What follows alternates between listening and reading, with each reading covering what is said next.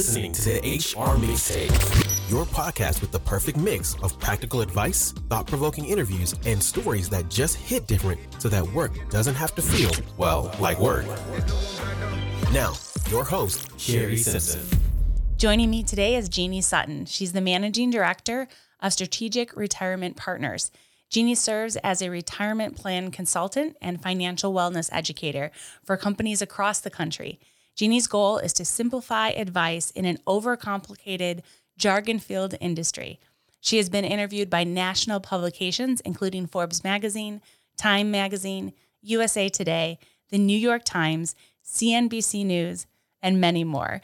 She brings an energy and simplicity to complicated topics and is known for the original content she posts on social media. You can find her using the hashtag 401klady. Thanks, Jeannie, for taking some time to sit with me today. Oh, thanks so much for having me. So we have a pretty interesting, heavy topic today, but you are the perfect expert, I think, to help give us the skinny on all these things. I hope so. I don't know, but we'll see what we can do. Okay, so we'll start this one off. I was hoping you could start with providing an overview of some of the key changes, including the Secure 2.0, that organizations with existing retirement plans need to be aware of. And even asking that question, I feel like that was a mouthful. It is a mouthful, and there are 92 provisions in Secure 2.0, so there is no quick overview. But if I were just to point out a few of the key ones, or maybe some of the most talked about, there's a lot of new optional features. So really, the intent is to take the existing long-term retirement savings program that we have and make it more flexible to meet more immediate financial needs, right? In addition to retirement. So some new hardship provisions, some new matches maybe on student loan payments, or ways to access the money if you have an emergency need. A lot of that is built into Secure 2.0, along with some other technicalities, but really just making it more accessible for immediate needs.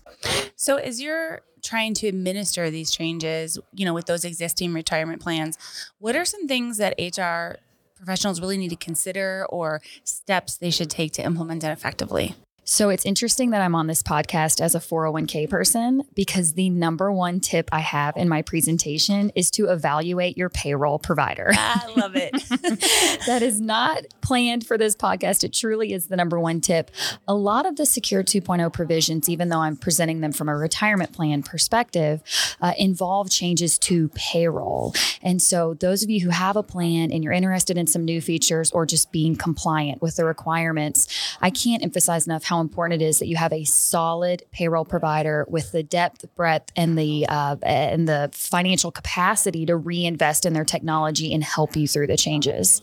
Yeah, that's so important. Obviously being sponsored by Paylocity, that's something that is very near and dear to my heart, but we're not the only provider out there, obviously. So I think it's really important to take away some of those key things to bring back to your HCM and ask them those questions and have an understanding of what they're doing on the back end.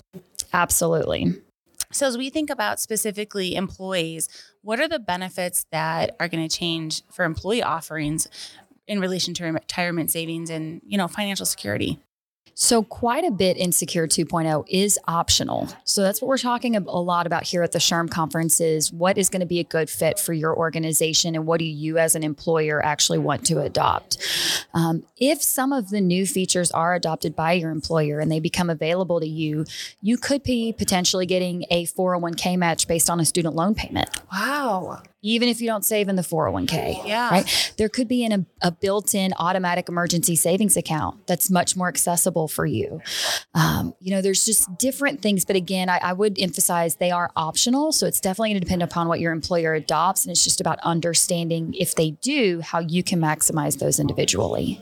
On top of that, what are some of the legislative changes that we should be considering? Secure 2.0 provisions are being implemented over 5 years. And I don't know about you, but I don't want to borrow a problem from like 2027. Right? So I'm going to answer this by focusing on this year. And perhaps one of the mandatory changes that I think has the potential for the most shakeup is this idea that anyone earning more than $145,000 that is used to making the catch-up contribution. So we're talking about individuals over the age of 50. Starting next year, they'll be required to make those after tax or Roth. So if we're just going to focus on, all right, time-sensitive, mandatory requirements starting 1/1, that's going to be one of the first ones for existing plans. There's some pretty powerful changes for new plans that aren't effective until 2025, but I think it's worth discussing. Any company that starts a new retirement plan after December 29th of last year is going to be required to have automatic enrollment and automatic escalation, which I think is a pretty fundamental shift in just how we design our retirement plans to begin with. Yeah. Is the idea behind that, as a country, as an option, that we're helping, future generations be more financially secure? For sure. So if you look at what our industry calls the retirement gap, there's quite a bit of data that supports the fact that lower socioeconomic statuses and minorities are contributing or have access to contribute to a retirement plan in much lower levels. And so we're trying to close that retirement gap and encourage small employers to offer plans. And automatic enrollment is one way to encourage individuals to save if they have the ability to do so. And if you actually look at the world, if you look over in Europe, automatic enrollment is pretty standard. It's just not standard here in the US, and it definitely needs to be. We know participation rates spike if you're automatically enrolled than if you have to actually go enroll yourself. I feel like it's that same, and maybe this is a terrible thing to say, but I feel like it's the same thing as like when you join a gym and it's like really difficult to leave the gym. Like you sign up in person, but then you have to call like 12 numbers and send 5 emails and like get out of it. And at some point you just give up and you're like, yes, I have a gym membership forever now. It's the law of inertia. The same rules apply to organ donation, right? The countries that you have to opt out of organ donation have much higher participation rates than those where you opt in. Yeah. As HR professionals, what do they need to start communicating? Because when you said that 90 some number of things that are in Secure 2.0, like that gives me heartburn as an HR person. Like, how do I know what to start communicating, where to start diving into this? Do I just call my 401k provider and they do it? What are you seeing? So for sure, you definitely you need somebody to translate it for you. It's too much and it's not all applicable to your plan. So reach out to your 401k provider, your record keeper, your payroll provider, or your retirement plan consultant, which would be the role that I would typically play. We are digesting, right, and cleaning out and kind of giving you the need to know bullet points on Secure 2.0, what's relevant, and again, more importantly, when, because it's a 5-year implementation timeline. So like, let's eat this elephant one bite at a time.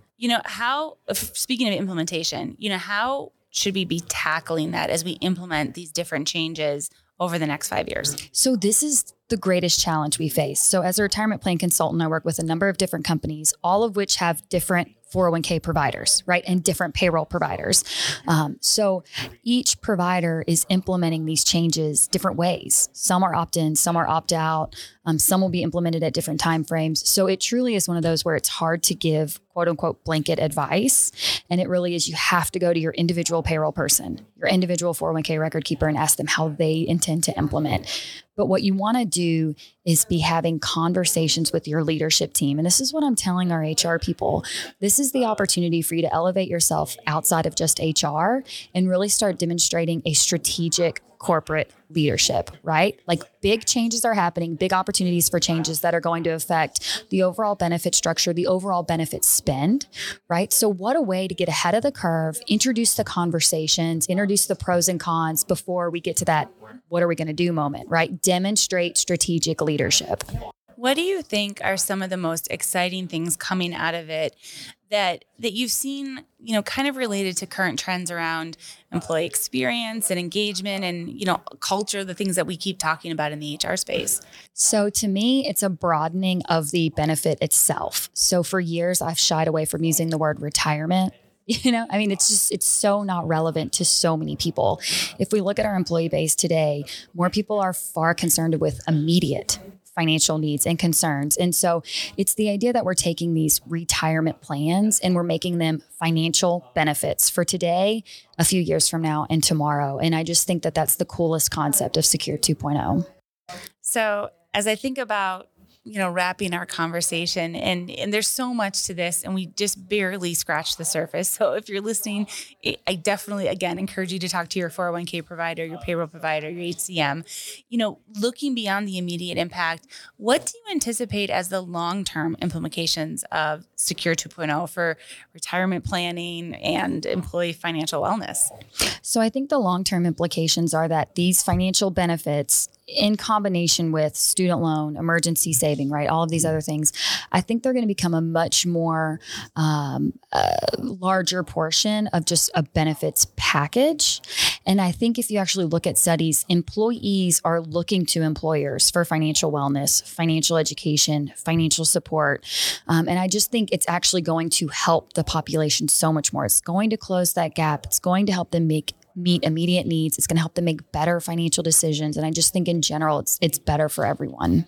That financial education, we've talked about that a little bit when you think about employee experience and you create about the holistic employee. Before it used to be, we just talked about mental health and we used EAP as the check mark. And we were like, yes, we are good employers. We have done our due diligence. That is not the case anymore. We are thinking about the holistic employee, mental health, financial health, social health, all of the things. So this is a step definitely in the right direction for those things. Absolutely. And we face the same challenges that EAP programs face, right? It's utilization, right? If you offer it, how do you get employees to utilize it, to leverage the benefit? Yeah. Well, Jeannie, thank you so much for jumping on and sharing a little bit about Secure 2.0 with us. Yeah, thank you so much.